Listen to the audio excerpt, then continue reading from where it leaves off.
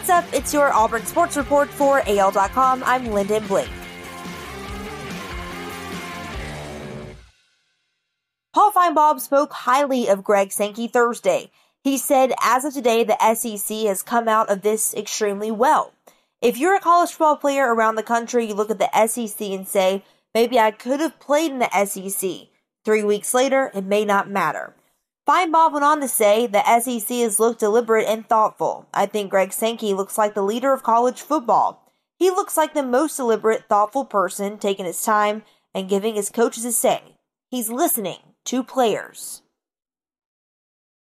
Oregon State President F. King Alexander is the son of a former Florida women's basketball coach and spent 7 years at LSU. So he wasn't afraid to call it like he saw it regarding the SEC Thursday. Alexander took over in Corvallis in July, just in time to see the Pac-12, along with the Big Ten, cancel all fall sports amid the COVID-19 pandemic. The SEC, along with the ACC and Big 12, remains one of the three major college football conferences intent on playing football in 2020.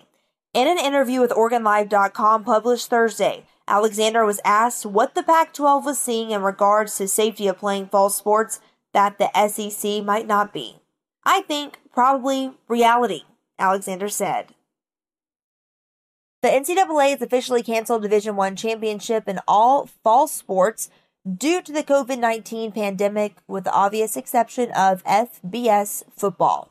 NCAA Executive Director Mark Emmert said Thursday that an attempt will be made to play championships in sports such as soccer, volleyball, cross country, field hockey, and football in Division II, III, and the FCS level in the spring. The NCAA has no control over the championship process in FBS football, which is governed by the individual conferences and the college football playoff.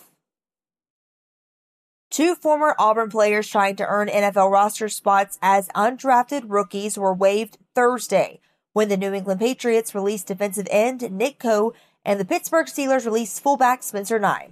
The Patriots waived Coe as they announced the signing of running back Lamar Miller.